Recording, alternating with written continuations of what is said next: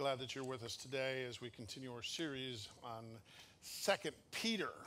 And normally there's a TV right here, but you guys watching at home, there's a screen magically appearing right here because we had technical difficulties today, and our tech team, the wizards that they are, was able to get these screens working. Give them a hand. You don't understand how much... from just making sound happen, to video happen, to online presence happen, they have quite the job. I'm watching my son gray every week as we get there. Well, today we are going to actually finish up chapter 1 of 2 Peter, and my hope is, as we dive into this, that you'll be encouraged, not only from the video that you saw, because that's what we're going to be talking about. That's what Peter talks about, the power of the Word of God. But my hope is that some of you will be encouraged that what a mighty truth that we have in our possession. And I'm hoping that some of you, because I know there are some, there has to be, here this morning or online, who have possibly bought into an idea about what the Word of God is or is not. And my hope is, as we walk through this, to lay down some groundwork, because this is important, because at the beginning we talked about that Peter's emphasis in that writing this second book is how do you battle false doctrine, false teaching that was creeping into the church then and creeps into the church today, and the moral compromise in the last days. And what he was speaking as truth then is so true today. Even as I read the news stories today, and I just shake my head, and much like Jeff, what's next? I'm sitting here going, how could it get any worse? Well, it could get a lot worse. And it's probably going to get a lot worse in our time frame. But how much false teaching, false truths that are out there, because if you say something enough, it becomes true. If you quote it enough times, doesn't matter whether it's factual, you just have to say it enough times. And we are a gullible people that we just bite on it rather than search for ourselves. And my encouragement as we walk through this, because he's built this case, is a divine work has happened inside of you as believers in Christ, a supernatural act. And not only that, you've been given everything you need. Everything you need to live this life has been presented to you in order to serve him in the calling that you have. And plus, we get to partner with him in this calling. He wants us to partner with him for the redemption of man, that we get to play a part in this story. And last week, we talked about our salvation, that our salvation is perfect and complete, but needs to be diligently pursued. And we talked about those 7 qualities that need to be sought after as we grow in our faith. So if you have 2 Peter there, I'm going to read the passage we're going to deal with today, and then we'll unpack it from there, get the context of the whole thing. Verse 12 says, "So I will always remind you of these things, even though you know them and are firmly established in the truth you now have. I think it is right to refresh your memory as long as I live in the tent of this body, because I know that I am soon we put it aside, as our Lord Jesus Christ has made clear to me. And I'll make every effort to see that after my departure, you will always be able to remember these things. We did not follow cleverly invented stories when we told you about the power and coming of our Lord Jesus Christ, but we were eyewitnesses of his majesty. For he received honor and glory from God the Father when the voice came to him from the majestic glory, saying, 'This is my Son, whom I love, with whom I am well pleased.' We ourselves heard this voice that came from heaven when we were with him on that sacred mountain, and we have the word of the prophets made more certain, and you will do well to pay attention to it, as to a light shining in a dark place, until the day dawns and the morning star rises in our hearts. Above all, you must understand that no prophecy of Scripture came about by the prophet's own interpretations, for the prophecy never had its origin in the will of man, but men spoke from God as they were carried along by the Holy Spirit." The main point today, the main thrust is this: the only, absolute, infallible, inerrant, reliable source of truth is the Bible, guys. Now, I'm not talking, well, you mean all books, this is the only thing, there's no tech, there's no computers. No, I'm talking about the source of truth. The only absolute, infallible, inerrant, reliable source of truth is the Bible. And that's especially true today in a world of false teachings that were in Peter's day, but are in today's world, that we need to get a proper understanding where truth comes from. As one writer said, today he uses the word a kaleidoscope of truth that's out there.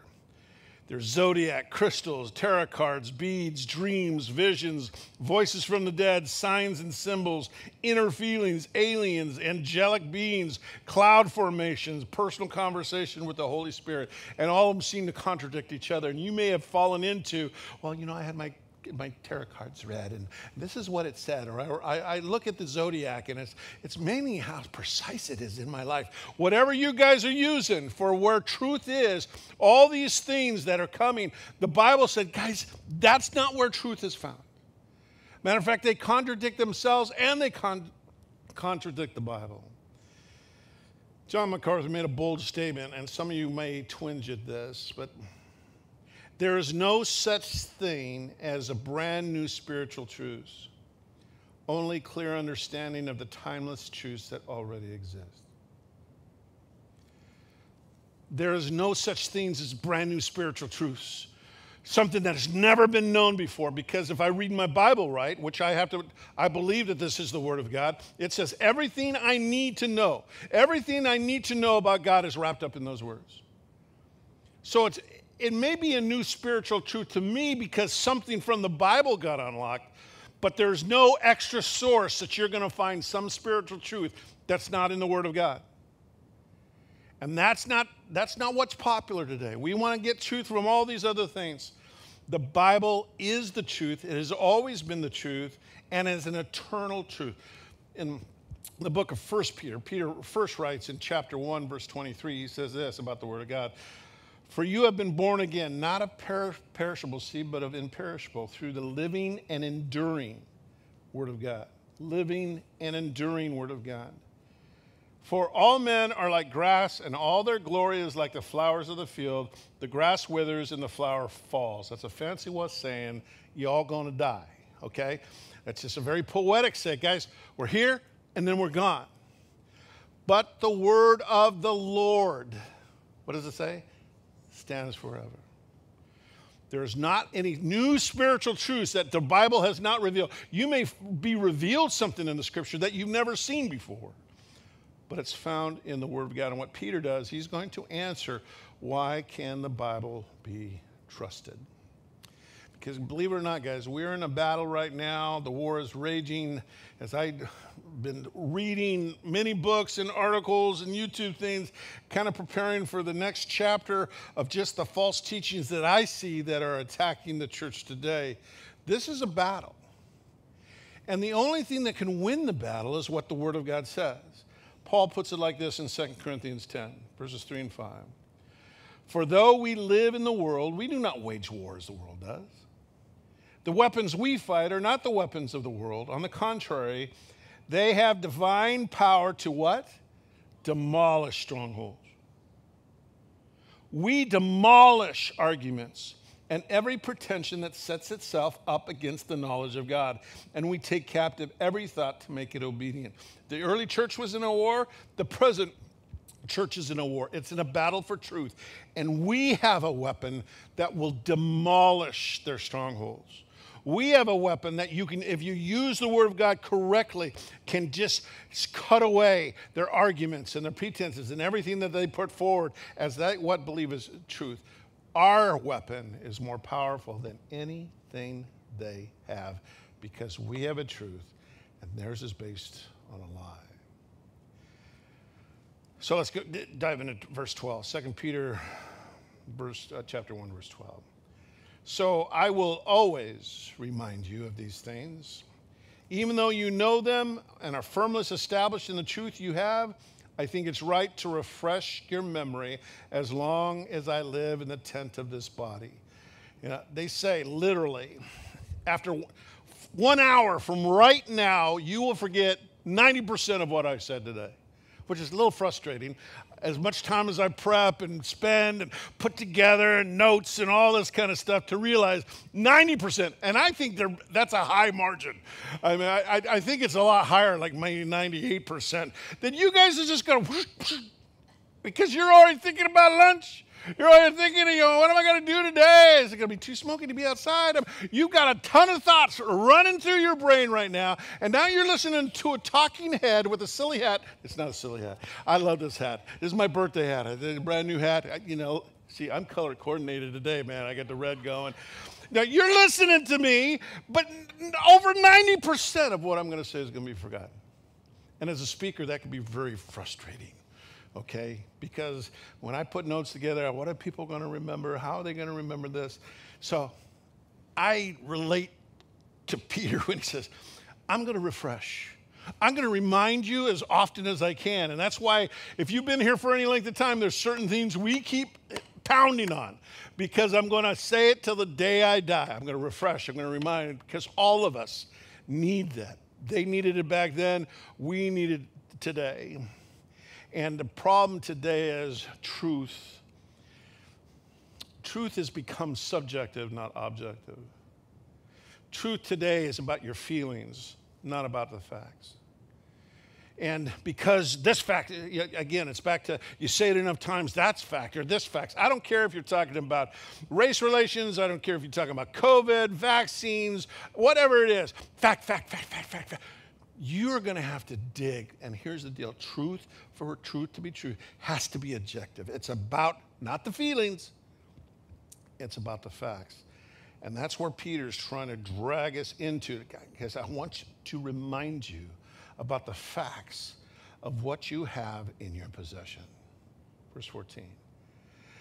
Because I know that I will soon put aside, as our Lord Jesus has made it clear to me, and I will make every effort to see that after my departure, you will always be able to remember these things. He knows he's going to die. We've already talked about that in the first time, part one. That he knows, he's been told by Jesus he's going to die, and he wants to write this thing down. So here's this letter that he wants them to have so they can go back over it and remind themselves. And this is why he said, let me tell you why I know what I know. Verse 15, 16. We did not follow cleverly invented stories when we told you about the power and coming of our Lord Jesus Christ. This word here, cleverly invented story, the word there is myths. We didn't make up some myth, some speculation, some fable, which the Greeks were famous for. Myths of just stories. I love stories. I went to go see Jungle Book, first time in a movie theater in a year and a half. Great flick. Women, you're going to have a great time. I'm not going to tell you anything about it. It was just thoroughly enjoyable. But it's not real. Okay, there's not a real Jungle Cruise and all the stuff that happens. It's a myth. It's a story. I love stories. I love watching Star Trek. I love watching Star Wars, Avengers, Matrix, Chronicles of Narnia. I love all those things. But here's the deal. There is not a galaxy far, far away. There is not an alternate universe in your closet hiding there. And no one believes that. We get carried away in the story. We love the story, but the story can convey a truth, mind you, but it's a myth. It's been cleverly put together. That's why it hit the big screen. It's got story, it's got this, it's got intrigue. And I love to be surprised. I was surprised in Jungle Cruise. It surprised me. I love because I usually can figure things out. This is going to happen. I know this is going to take place. This is going to happen here. And I was surprised. I enjoy being surprised. That's a good story. Peter's saying, guys, this is not a story. This is not made up. This is not a clever thing to get you thinking about a certain way. Paul says it this way in 1 Timothy 4:7. Have nothing to do with godless myths and old wives' tales. Rather, train yourself to be godly. don't deal with this myths about this, about this. You focus in on what the Word of God says. And Peter begins to say, guys, it wasn't cleverly put together. Verse 16 goes on to say, we did not follow cleverly invented stories. When we told you about the power of our coming Lord Jesus Christ, we were what? Eyewitnesses to his majesty. Now, being an eyewitness, when you see something, I mean, you have a story to tell, obviously. Peter is speaking. He's one of the first disciples to be called. He saw everything. Even though in the midst of seeing everything, experiencing everything, he really didn't get it till after the resurrection. So Peter witnessed all these things, and he begins to tell a story of one of the events that he'd witnessed. And it's found in, if you put your finger there and turn over to Luke chapter 9, because he's talking about this eyewitness account that's found in Luke. It's found in two other of the Gospels, but Luke 9 talks about where Jesus grabs Peter, James, and John. I mean, you had the 12 disciples, then you had Peter, James, and John, then you had Peter, but it seemed like Peter, James, and John were always pulled away.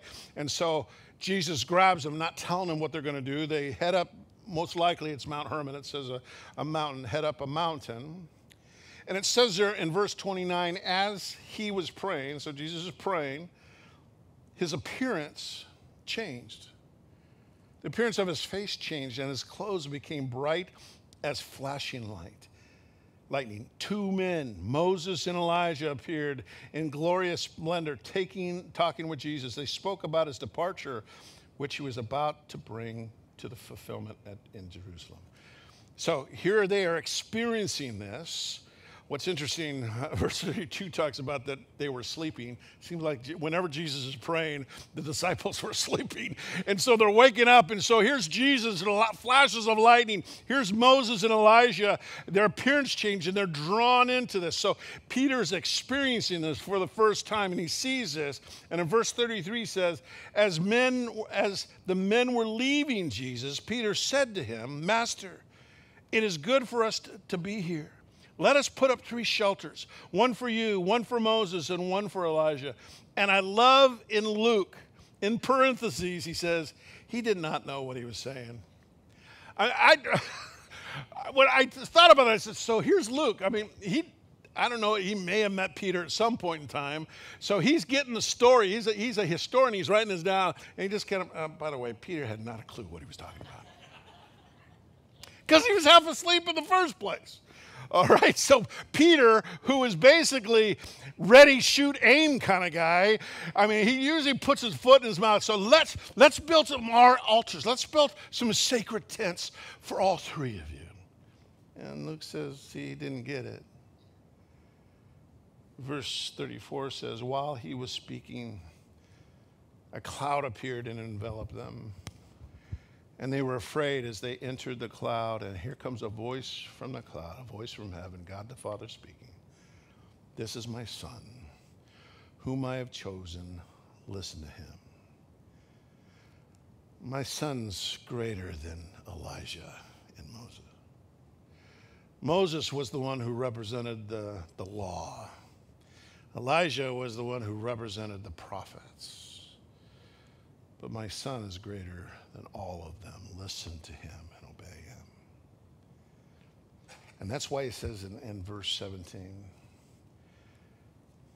for he received, speaking of Jesus, honor and glory from God the Father, when the voice came to him from the majestic glory, saying, this is my Son, whom I love, with whom I am well pleased.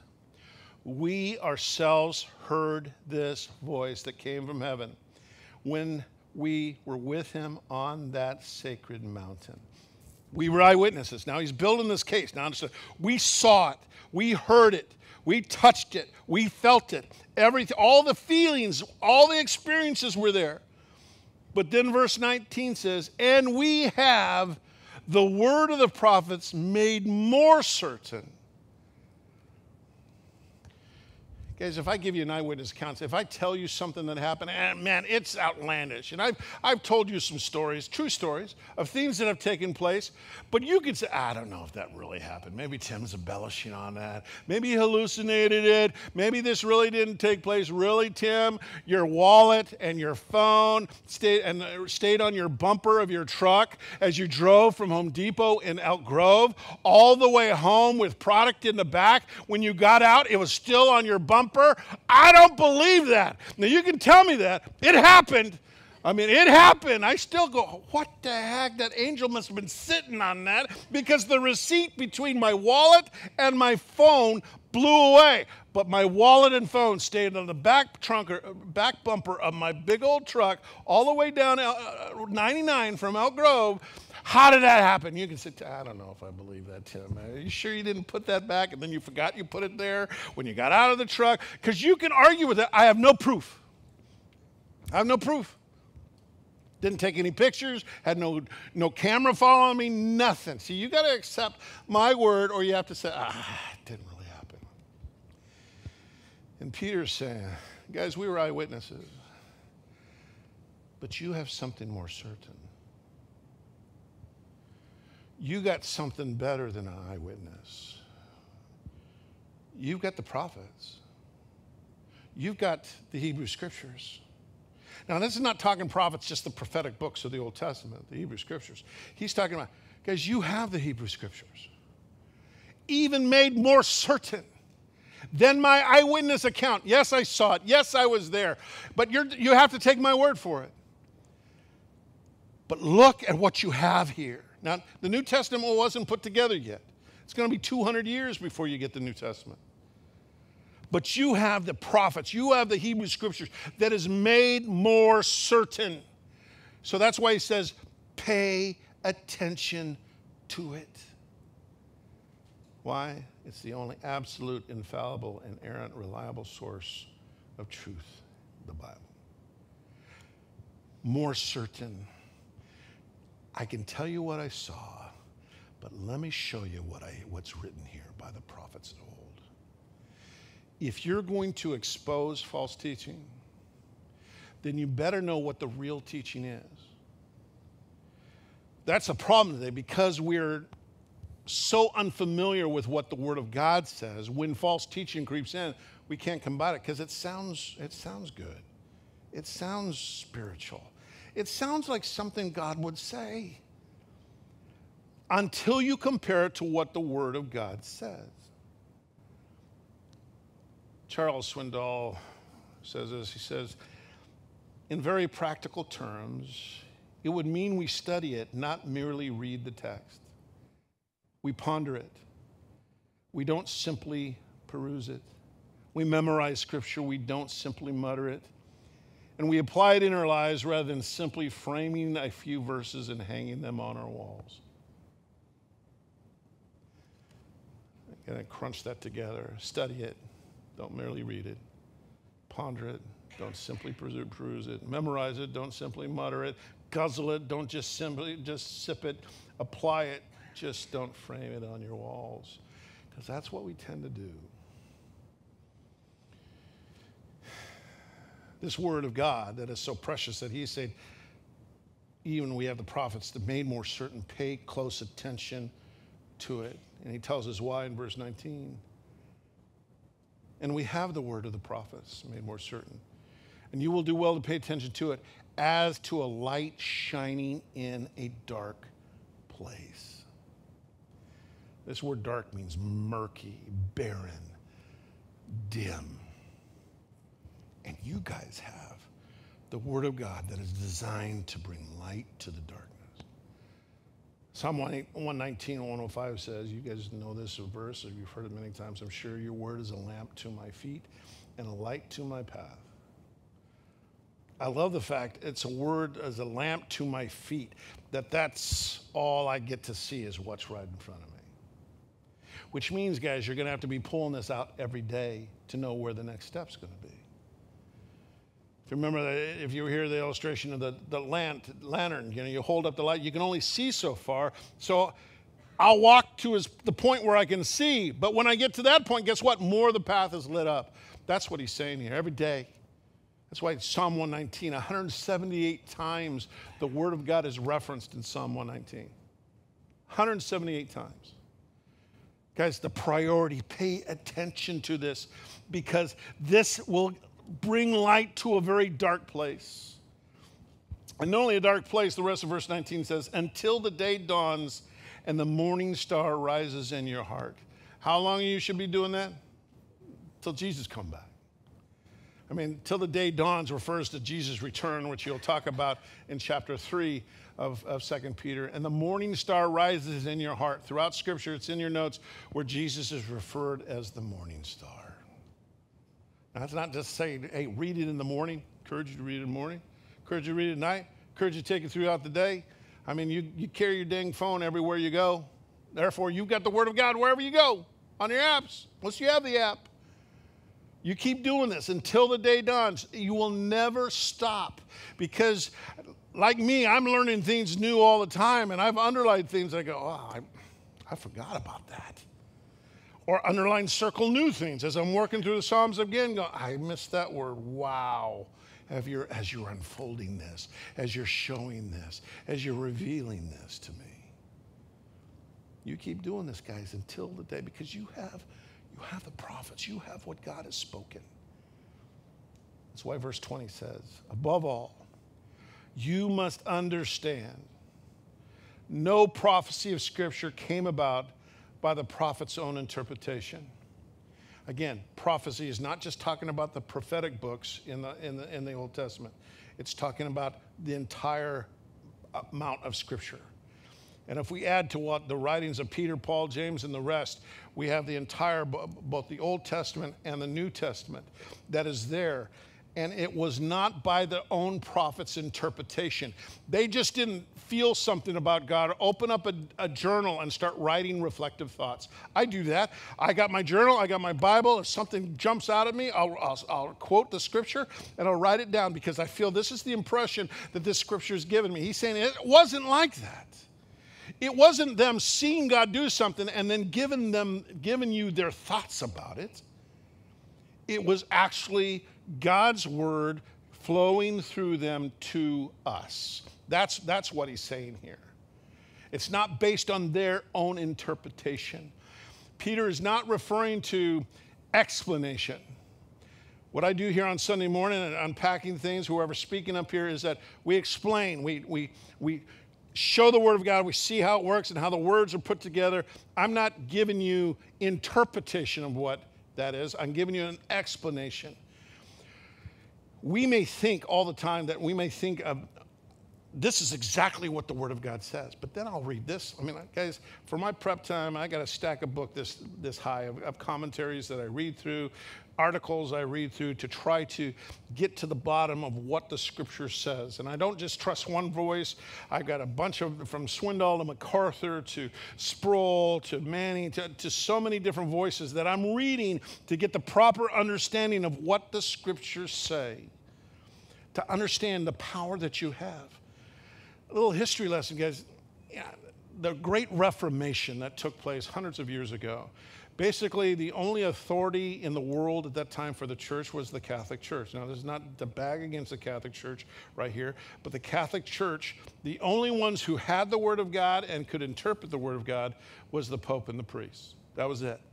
There was no Bible. You didn't have no Bible that you could carry with you. It was in Latin. It was in the language of the hierarchy of the church. Martin Luther came around.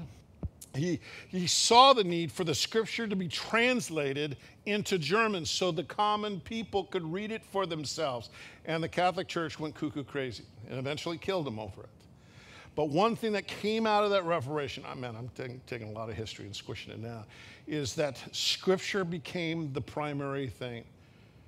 That it was Scripture alone, not what the church interpreted it to be or the decrees of the church at that time. You needed to get into Scripture. And the biggest thing that happened is that the Bible was written in the language of man. So Martin Luther translated it into German. Matter of fact, his friends kidnapped him out of custody of the Catholic Church. He appeared as a knight in some castle where he translated the New Testament into German. And the fear was, if we give you guys the Bible. Hell is going to break loose. I mean, interpretations are going to go crazy. And they did, okay? Because there were some that didn't understand the backing and understand. That's why it says study, show yourself approved, dive into the Word of God. Because you can take the Bible and make it mean anything you want it to mean. I mean anything if you take it out of context. And here's the danger when we, you, I, have possession of the Word of God. Because, let's say, a brand new Christian, as I read the Bible as a brand new Christian, the friend that was discipling me said, hey, put question marks as you're reading going down. Man, I had question mark about this because I didn't understand things. I didn't have a background on these things. He did. He was much more trained to help me know how to study the Word of God. Because how many times have I heard, this is what God said, this is why God said it, or as I call it, where people have played the God card on me. I've had many people come to me and say, hey, Tim, God told me this. Now, let me warn you, if you ever think about doing this to me, is that it's not fair to play the God card. What am I going to say? You're telling me God told you, and if I say no, then I'm doubting God. I mean, to play the God card. Now, I don't know if, unless I'm quoting the Word of God, I don't know how many times I've ever said, God told me. I can say God's moving me in a direction. I feel God's leaning me this way. There are many times I can say that, but I've had people in my office say, God told me this. Play the God card on me. One person believed that God told them that we should put mailboxes, as a church, we should put mailboxes on every single corner of the town where people could put their praises and prayers in on every corner. God told this person that we need to do this. And I look at it and said, besides being illegal, we can't do that. Maybe God is saying that, how about if you put one in front of your house? Have your husband build one and put one in front of your house, and let's see what happens. Let's see if people use it. Well, you just thought that I said the worst thing in the world because now I'm doubting what God told this person. And guys, the God card, you just can't play the God card. Now, I'm not saying you don't come to me where you feel God is leading you in a certain direction. Guys, trust me, I've got a great board. I got a great group of friends that if I feel God is leading us in a direction, I don't just say, God has told me that we're to do this, obey me and follow. That's not going to work with our board. That's not how it works. I may give something, someone else may give something, and we'll beat it up, we'll kick it around, and maybe we'll come up to even a better conclusion of whether we should be going. But guys, sometimes the Word of God is taken, abused, and used in ways that it was never designed to be used. That's why we need to study it, not merely read it, ponder it. Don't just simply peruse it. Memorize it, don't simply mutter it. Guzzle it, don't just sip it. Apply it, and just don't frame it on your walls. Because the end of verse 21, it says, for prophecy never had its origin in the will of men, but men spoke from God as they were carried along by the Holy Spirit. Guys, the ultimate source of your Bible is God himself. It's not man thinking of awesome things that they've had thought on top of a mountaintop or experienced about God. It's God literally moving them. And this section where it says carried along by the Holy Spirit is literally the language of the sea. This is from a wordsmith that says this: the motion of the ship is not found in the inherent power of the ship itself. Rather, it moves when the sails are filled with something external to the ship. They didn't have power boats back then, and they didn't have rowboats. I mean, the Romans had those things, but mostly the ships were powered by wind.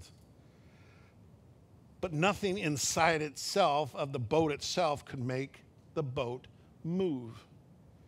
It needed an outside influence upon it to move it, and that's what it means to be carried along by the Holy Spirit. These people that wrote, all the authors that you have, 66 different books, 40 different authors. That's why 2 Timothy, Paul writes this in 2 Timothy 3, 16, 17, all scripture is God-breathed and useful for teaching, rebuking, correcting, and training. All scripture is God-breathed. God did not, the writers didn't just turn into robots and they weren't dictated to and they just wrote down. No, God used their personalities. That's why we can tell a letter written by Peter. That's why you can tell a letter written by Paul, because he uses certain words. I guarantee you, if you got a letter from me and you got a letter from John Grinrod, you would know you got a different letter from two different people. All right? He's a wordsmith, man. He just, Larry Hunter was the same way, man. They're just wordsmiths. If it's past 3 syllables, I don't try to type it. I can't even spell it, all right? So I keep it really simple.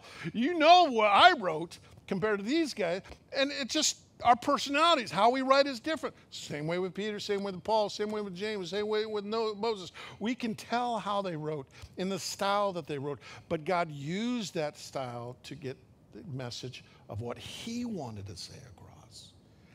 These are not just made up clever stories. This is from God himself of what you need to use to fight against false doctrines, fight against false teachings, fight against moral compromise that comes in the last day. One of the popular things today that's, I believe, is attacking the church is, I'll just use their vernacular because it's the choice that has been used. You have what's called the progressive Christianity and historical Christianity. Now, the word progressive, so, we need to progress in our faith. Tim, didn't you say that last week? We need to grow in our faith? That's not what the progressive is. What you're seeing in churches today, and I believe has crept, I guarantee you, has crept into this room today, is the idea that, Tim, the Word of God it's old. I mean, it's over 2,000 years old. What we need to do, we need to progress in our understanding of how God is relating to culture today. We need to progress and change. So we need to adapt to the culture today. That's what progressive Christianity is. It comes in simply as, we just need to love people. And so they grab language that is of the scripture about, yes, we need to love all men. We need to reach out. We need to do all this. But then what's added to it, then you need to change. You need to adapt. You need to accept. You need to change how you view marriage and how you view relationships and how you view all these things. You need to progress in that. I'm going to tell you guys, this is hitting the church. As one writer, I just finished a book yesterday called Fault Lines, and it's an interesting book talking about the fault lines. And as he describes the fault lines that exist in California, when they shift is when we have an earthquake. And he's talking about, guys, we're in fault lines. There's going to be a shift. The church will always survive, but it's going to be catastrophic. It's already begun in some churches, guys. I'm telling you. And maybe because of just the nature of my job and where I need to read and what I need to view, I'm seeing changes within the church that scares me. Because we're moving away from the historical Word of God. And people are trying to change that to fit the current culture that we exist in. Guys, that is part of this teaching that has crept into the church. We'll deal more of that coming into chapter 2. Guys, God has not changed his mind of how we view things. God has not changed his mind how he views marriage, relationships, business, how you should treat one another. God has not changed his mind. He has not expanded. There is no additions to that. The spiritual truths are there to be interpreted in our times. Culture is not to change what the Scripture says. Scripture tells us how we reflect and how we act in the culture that exists. I'm not called to change what the Scripture is calling us to be a part. And guys, I believe this is a danger. I believe, again, I don't have names. I guarantee you, though, in our church and those who are watching online, there's a tendency for us to want to relate the gospel, which is what we're supposed to do, but not compromise. You can't compromise. I can love, I can extend those things without compromising what the Word of God says. because it hasn't changed. Application, guys, when you turn to God's word, you're consulting the most absolute, infallible, inerrant, reliable source of truth there is. Pay close attention to it, Peter says. Swindoll goes on to say this: how many of us, though sip the word of God like it's a cup of bad medicine, we might take it in a spoonful on a Sunday sermon or taste a few drops when it's sweetened by an inspired devotional. But if we take Peter's words about Scripture seriously, we won't sip. We'll guzzle it. It's life-giving truth, letting its cool, clean waters quench our famished souls, satisfying our longing hearts, and cleanse our polluted minds. Because that's what the Word of God does. When you make other sources, experiences, dreams, feelings, supernatural phenomena, or opinions equal to or more reliable than Scripture, that's when you fall into error. And that is what's happening today. Scripture is pushed aside for what culture is saying. That these are the needs of the culture. These are the things we have to look at. Whether it's insert progressive Christianity and the thinkers thereof, whether it's the LGBTQ-456, whether it's the critical race theory, whether it's reparations, whether it's intersectionality, whatever it may be, all these things that are facing not only you guys, if you're in business today, but the church, the pressure to compromise. When those sources are more quoted and believed to have more power than the Word of God, that's when error comes. Because again, as I remember, Satan's got a name and his father lies. But he wraps enough truth around it for us to bite. He'll wrap love around something for us to bite and not follow through with what all that comes with that bite that you're consuming. The only absolute, infallible, inerrant, reliable source of truth, guys, is the Bible. So study it. Don't merely read it. Ponder it. Don't simply peruse it. Memorize it. Don't simply mutter it. Guzzle it. Don't just sip it. Apply it. Don't just frame it on your walls. Father, I thank you that you've given us the word. It has survived countless attempts to destroy it, to end it, to get rid of it. But now it's more available on this planet than any other time in the history of man. And yet, as available it is, how much it's not applied, consumed, and not paid attention to. When culture becomes more important than what you've said about culture and how we need to interact with it. So Lord, I pray that you will light a fire under us to get in the book. Pay close attention, because these are your words. You've moved men along like a sailboat with a mighty wind to write down what you want us to know about yourself, what you want us to know to how to apply to our marriages, our relationships, and our schools and our businesses, and how to run a church. And so, Lord, may we not depart from that. May we pay close attention. And thank you for trusting us with it. We pray this in Jesus' name. Amen. Thanks for tuning in to Horizon Community Church's podcast. Our hope and prayer is that wherever you are, you would be encouraged by this message and be equipped to face any challenges that come your way. More information about Horizon can be found at www.horizonweb.org.